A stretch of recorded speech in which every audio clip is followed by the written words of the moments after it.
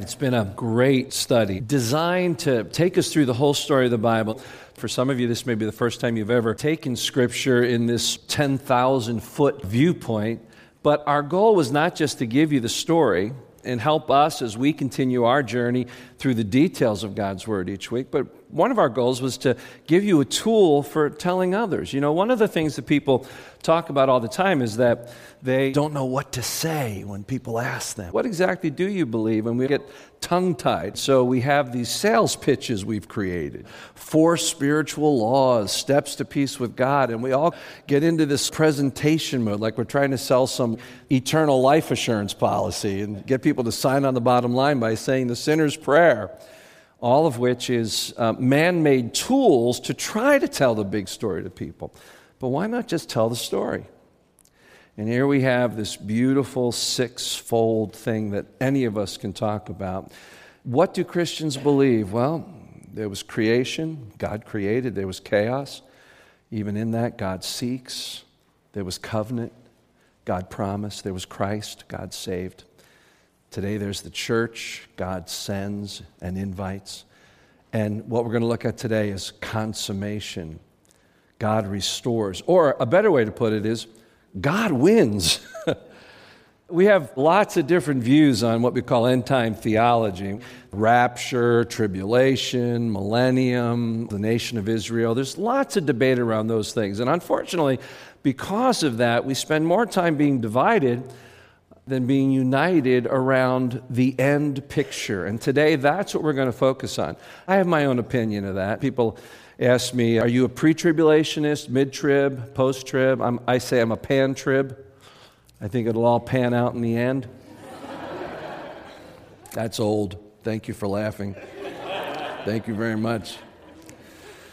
That's really not the point. The point is that God will win in the end, and His children will be there and be part of it. And that's what we're going to look at today, is how God ultimately restores all things to Himself. There are 2 concepts about the future that tend to dominate Western culture, and in many ways the church. By the way, if you're looking for an excellent book about future things and about some of the ways modern thinking has found its way into our view of these things, N.T. Wright's book, Surprised by Hope, talks about how these 2 ideas affect even Christians' view of heaven. And the first myth is the myth of progress, or what we might call evolutionary optimism. It really came of age in the era of the Enlightenment and the Renaissance, coming out of the Dark Ages to this great era of human advancement. And it gave birth to this notion that we had, as a human race, unlimited capability to improve. And if we just apply ourselves, the more we know about the universe around us, the more we educate ourselves, the more we explore our creative energies, we are going to get better and better. There will be no more hungry people. There will be no more wars. We will grow out of it. Of course, today, other than politicians and some religious leaders, many of us have outgrown that altogether. There is still sin, there is still death. With all the progress, there are things in this world that, as a race, we're not going to be able to take care of. And in fact, in spite of our notions of self-improvement, we know that we're the cause of the very suffering that we think we'll outgrow. The second myth is the myth of souls in transition, to use a philosophical term. It was Plato's original idea, and it influences Hinduism, it influences Gnosticism, and even much of our Christian thoughts today. The idea that the physical world is either an illusion or is itself evil. And we are in transition towards the state we were meant for, which is disembodied, spiritual. The flesh is evil, and so we're just on our way. Think about that old hymn, "This world is not my home. I'm just a passing through. My treasures are laid up somewhere beyond the blue. The angels beckon me from heaven's open door, and I won't stay at home in this world anymore. Oh Lord, you know I have no friend like you." That's souls in transition philosophy. This world is evil, and what we have in front of us is our own personal cloud. We think of heaven as that, and we think of our loved ones as in this eternal state, and we think we're just going to go there and join them, and that's going to be it. So as Christians, we've been influenced by both of these ideas, but the early church had a very powerful vision of the future that was neither of those things. The early church believed that God had in mind for not only people, but for creation, the very thing that he did in Jesus at Easter. That, in fact, all of creation would experience resurrection. So this whole rebellion, this whole chaos, the whole human journey will not thwart God from getting exactly what he had in mind at the beginning. One of the first things that's important that I help you understand when we look at Act 6 is that it's not just a return to Act 1. Act 1, the garden, was God saying, okay, I've laid the groundwork. What I've made is very good, but now the human race has a task of making more of it. And we blew that. But here's the point. Act 6, God gets there anyway, in spite of us. It's the fulfillment of what God started in the garden. In Act 1, where God dwells with man, is a garden, a world that is yet to be developed for men to create culture and to create beauty out of what God gave them. In the Consummation, it's not a garden, it's a city. It's a fully formed culture of God's people where God dwells. Today we live in a time where the kingdom has come. Jesus said, all authority in heaven and earth has been given to me. And then based on that authority, that rulership, which is the kingdom, go and make disciples. So there is a presence of the kingdom of God now. The church has the keys to the kingdom. We are to extend the reign of Christ. We bring life. We bring the authority of God as we go. So there is a presence of the kingdom, but not in full. It's what we talk about, the kingdom being now and not yet. It's the presence of the future. And so I just want to give you 4 things that characterize the age in which we live. Today we live in a time, first of all, of overlap. God reigns in the church, but sin and death still reign in the world. We have several times in the last 12 months brought up a chart that showed you that concept, that the new age began in Christ, but yet we still are in the human age as well. There is an overlap. And sin and death still reign, but yet we are citizens of the kingdom of God. Better yet, Paul refers to us as ambassadors for that kingdom in this world. Just like when you go to New York City or Washington, D.C., and you go to one of the embassies of the ambassadors for the different countries, when you're inside that embassy, you are officially in that country. You go into that property and you're in Switzerland if it's the Swedish embassy. Well, that's true of the kingdom. When 2 are gathered, Jesus says, I'm there in the midst. We bring the kingdom with us. We're ambassadors for Christ. But yet, we live in a broken and fallen world. So even as we try to act out all these things that we're meant to do as citizens of the kingdom of God, the reality is there's another world at the same time. Now, this is an interesting thing. The early church, in fact, the apostles did not see the world getting better. But they also did not see the world getting worse. Now, that might go against what you've been taught, where it says there will be wars, rumors of wars, but there have always been wars and rumors of wars. That's why it says it will be like it was in the days of Noah. We are living in a broken world. There is sin, there is death, there is evil. It will always be here. Even with each cure for each disease we find, death will still win. New diseases emerge. With each war that we end, another war erupts. Even when people are healed miraculously, even when the blind see, those do not last forever in this world. Even Lazarus, after Jesus raised him, died again. The whole point is that we are charged with extending the kingdom, showing the kingdom, growing the kingdom of God by having others come under the reign of God through Christ. That's our job. But the world doesn't get fixed until God steps in and restores until what the Bible refers to as the day of the Lord. Do you understand that? So we're in overlap. The second, we live in a time of mission. God's people are taking the good news of His kingdom to our world. Third, we are in a time of invitation. The call of the gospel to enter into life in Christ is still available to everyone. In 2 Peter, where he talks about those who will say, "Where is the promise of His coming?" Because everything is as it has always been from the beginning. There's again that idea that the world isn't changing. It was broken, it's still broken. Where's this promise of God's coming? And then Peter says, understand that God's timing is different than yours. And He's not willing for any to perish, but for all to come to repentance.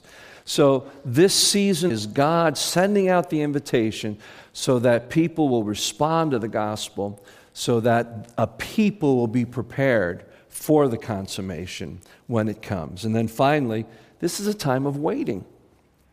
We're extending the kingdom, but yet we're waiting for the kingdom to come in full. This is an important thing for us to understand. We're not the only thing waiting. All of creation, the cosmos, everything in God's creation is longing and waiting. And that brings us to our first passage we're going to turn to today, and that's Romans chapter 8. I'm going to begin reading at verse 18. I consider that our present sufferings are not worth comparing with the glory that will be revealed in us. For the creation waits in eager expectation for the children of God to be revealed. For the creation was subjected to frustration, not by its own choice, but by the will of the one who subjected it, in hope that the creation itself will be liberated from its bondage to decay and brought into the freedom and glory of the children of God. We know that the whole creation has been groaning as in the pains of childbirth right up to the present time. Not only so, but we ourselves, who have the first fruits of the Spirit, groan inwardly as we wait eagerly for our adoption to sonship and the redemption of our bodies. For in this hope we were saved. But hope that is seen is no hope at all. Who hopes for what they already have? But if we hope for what we do not yet have, we wait for it patiently. Here, Paul reminds us that creation, along with us, is eager for God to come. Notice the language that's so similar to the Exodus. Creation is looking for God to liberate them. Notice the similarity to Jesus' words about our human experience of conversion as being born spiritually. So we have these concepts: recreation, new birth, being set free from our spiritual captivity. And Paul very clearly applies those same concepts to creation itself. And someday, there's going to be a resurrection. That's the third concept, resurrection, that God applies to nature and creation as well as to us. There will be a resurrection, and what is corruptible in me will be done away, and I will be incorruptible. My wife would like that to happen right now. What we see clearly is this dual concept that we are to extend the kingdom of God as we bring the gospel and we bring justice and mercy through the gospel to the world around us. But at the same time, sin and death will always be there. And then there will be an event, a birthing, a resurrection, a day when in a moment, in the twinkling of an eye, God will make all things new. And we see that picture in Revelation chapter 21. If you write in your Bible, just at the very top of 21 or in the margin, give a new title to this chapter. God wins. And then hyphen, we win with Him. I'll begin reading. Then I saw a new heaven and a new earth. For the first heaven and the first earth had passed away, and there was no longer any sea. I saw the holy city, the new Jerusalem, coming down out of heaven from God, prepared as a bride beautifully dressed for her husband. And I heard a loud voice from the throne saying, "Look, God's dwelling place is now among the people, and He will dwell with them. They will be His people, and God Himself will be with them and be their God. He will wipe away every tear from their eyes. There will be no more death or mourning or crying or pain, for the old order of things has passed away. He who was seated on the throne said, I am making everything new. And then he said, write this down, for these words are trustworthy and true. And he said to me, it is done. I am the Alpha, I'm the Omega. I'm the beginning and I'm the end. To the thirsty I will give water without cost from the spring of water of life. Those who are victorious will inherit all this, and I will be their God, and they will be my children. But the cowardly, the unbelieving, the vile, the murderers, the sexually immoral, those who practice magic arts, the idolaters and liars, they will be consigned to the fiery lake of burning sulfur. This is the second death. There are three aspects of God restoring or renewing: new heaven, new earth, and new Jerusalem. We're going to look at new heaven and new earth first. And what we see here is a complete recreation. In the various passages, including 2 Peter, we see that the earth and the heaven as they exist today, which, by the way, speak of two dimensions that coexist, the eternal and the physical. That's really what is being spoken of here. They are going to be consumed and done away with, and God will recreate the heavens and the earth. And here's some of the things we see. The old age will be done away with. Right now, we are living as citizens of the new age of God while we live in a world that is experiencing the old age of sin and death. But God's going to finally put all that away, and there will just be the new age of the kingdom of God. Second, sin and death will be destroyed once and for all. In the previous chapter, we see the judgment seat of Christ. And besides judging humanity, Satan himself is judged. And the last thing that will be judged is sin and death cast into the fire.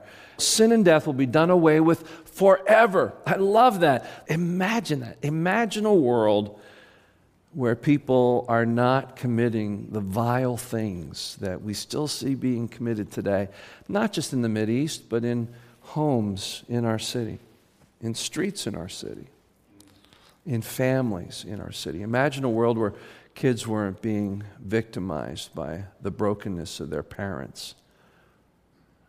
Imagine where our friend Dave Hartman will never have to deal with cancer again. Imagine a world where sin and death have been destroyed. Amen. It's hard to imagine because we live in the presence of sin and death. It's a reality to us. Third, everything will be restored to God's very good, pure, and perfect state, which we called in week 1 shalom peace. Remember, one of the things that made God's creation very good was that everything worked together, including the human race. We had our unique role to play. And the word that we used to describe the whole scene was shalom, which is not just peace as in lack of hostility, but wholeness. What chaos brought into this world, striving, working through thorns and weeds to produce in the land, struggling in childbirth, all these things that were part of the curse of sin and chaos in Genesis chapter 3. All these things are done away with forever. Pain and tears, regret and shame will be no more. He will wipe away every tear from their eyes. And then we see this glorious picture that Jesus will return. The reign of God will become an uncontested reality throughout the world. Can you imagine a world where people stop saying, we're in charge of our own destiny, I am king of my own castle? Imagine a world where people are shut up, where no one can contest anymore that God reigns. And because this corruptible will put on incorruptible, we won't even get to say, told you so. That part of us will be purified. Shoot. Revelation 21:5, let's say this together. Behold, I am making all things new. These words are trustworthy and true. New heaven, new earth, new Jerusalem. We're going to read on now in Revelation 21, where John gets a clearer picture of the new Jerusalem, which he sees at the beginning of the chapter. Pick up with me at verse 9. One of the 7 angels who had the 7 bowls full of the 7 last plagues said to me, "Come, I will show you the bride, the wife of the Lamb." And he carried me away in the Spirit to a mountain great and high and showed me the holy city, Jerusalem, coming down out of heaven from God. It shone with the glory of God, and its brilliance was like that of a very precious jewel, like a jasper, clear as crystal. It had a great high wall with 12 gates, and with 12 angels at the gates. On the gates were written the names of the 12 tribes of Israel. There were 3 gates on the east, 3 on the north, 3 on the south, 3 on the west. The wall of the city had 12 foundations. On them were the names of the 12 apostles of the Lamb. I'm going to go down to verse 22 for sake of time. I did not see a temple in the city, because the Lord God Almighty and the Lamb are its temple. The city does not need the sun or the moon to shine on it, for the glory of God gives it light, and the Lamb is its lamp. The nations will walk by its light, and the kings of the earth will bring their splendor into it.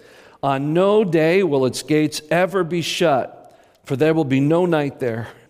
The glory and honor of the nations will be brought into it. Nothing impure will ever enter it, nor will anyone who does what is shameful or deceitful, but only those whose names are written in the Lamb's book of life. Beautiful image of what John sees as the new city, the new Jerusalem. Now, note the very first thing the angel says to John about this city. What does he call it? The bride of Christ. What, according to Scripture, is the bride of Christ? It's his church.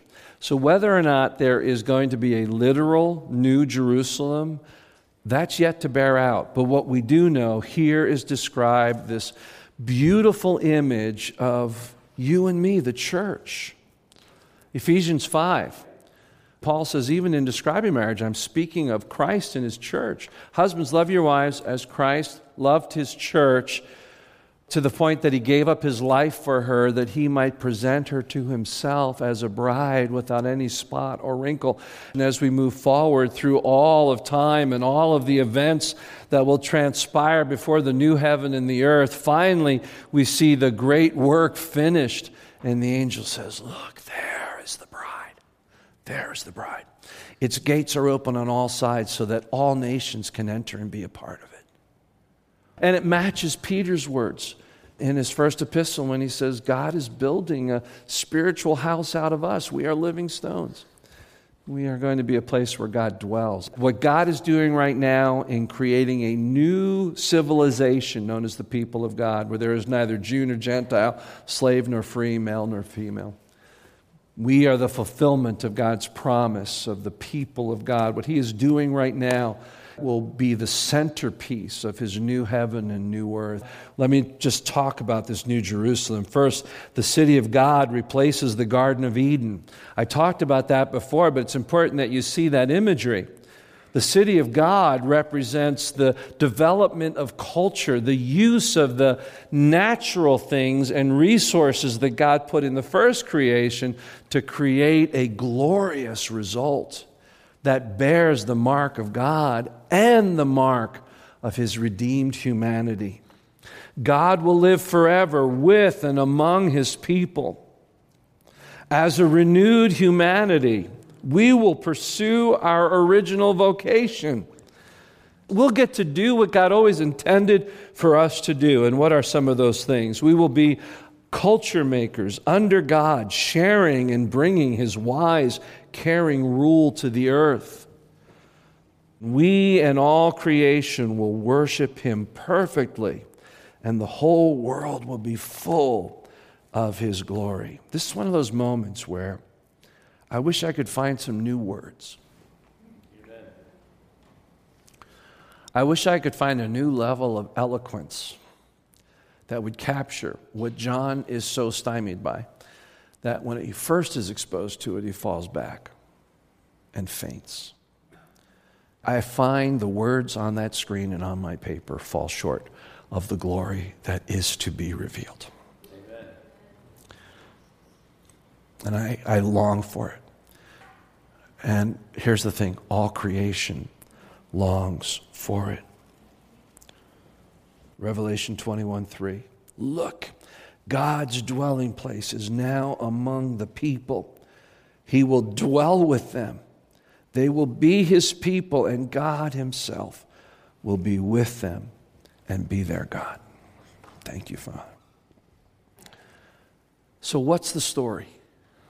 The story starts with creation. God created a world in perfect harmony and peace that reflected him in every way. It was very good. He created the human race and set him in a garden, the center stage of the drama, and made man his image bearers, men and women alike. Told them to be fruitful, rule over the world, fill the world, make more of it for his glory. God created. But then chaos entered our world. We chose instead to rebel against God's good authority and rule over our lives. And as a result, sin and death and chaos came into the world, into our lives, into our hearts, into our nature, and into nature itself. But in the midst of the chaos, God seeks. The catchphrase in creation is God's words, "It's very good." The catchphrase in chaos is God's words, "Adam, where are you?" And then covenant. God begins to enact a plan that had been established in eternity past to redeem the race that had fallen into chaos. And he creates a unique people through Abraham miraculously. In the covenant, God promises, and he says, "I will bless all nations through your seed." And then ultimately, 1900 years along, Christ. In Christ, God saves. God took on flesh and lived for a while among us, lived the perfect, chaos-free, sin-free life that none of us could live, so that he could die the death that we deserve, but none of us could survive. And in his death and resurrection, he succeeded in victory over sin and death and the curse. Amen. And then the church. In the church, God sends this message of forgiveness and restoration to the world through us, through his new humanity who have by faith been transformed by the work of Christ and now become his body, his hands and feet, his voice to the world. And the key word here is go into all the world and preach the gospel to every nation. And we're still doing that today, but someday, and my hope would be so soon, but we remember God's timing is not like our timing. And he's not willing for any to perish, but when God's ready, the day of the Lord will come, and there will be a consummation. And God will put away sin and death forever. Creation will be new, and we will once again dwell in it. And God will be all in all. And we will be his children. He will be our God, and we will dwell with him. That's what we believe. Do you believe that? Amen. Same. There isn't a person here that can't tell that story. But here's the thing. Here's how we're going to end it. The question is, how will you end your story? This is one of those things that permeates the whole story of God. and that is that God lets you choose your destiny. There's this definite teaching in Scripture that God is sovereign over even our salvation, that what He purposes to do, He accomplishes. But yet we see from the very beginning, Adam and Eve have a choice, and they make that choice.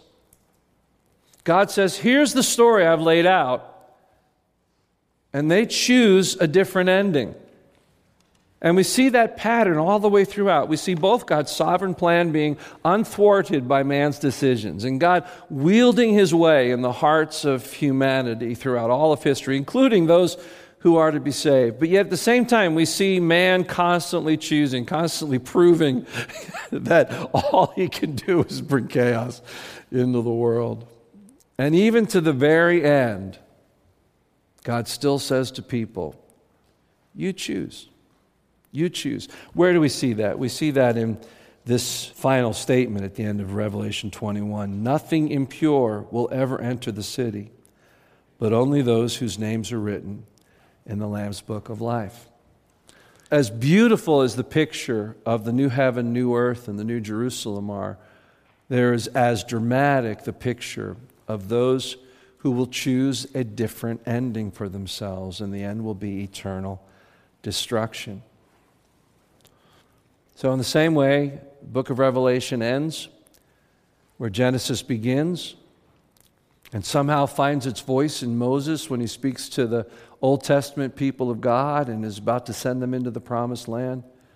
And he says to them, I set before you today life and death, prosperity and destruction.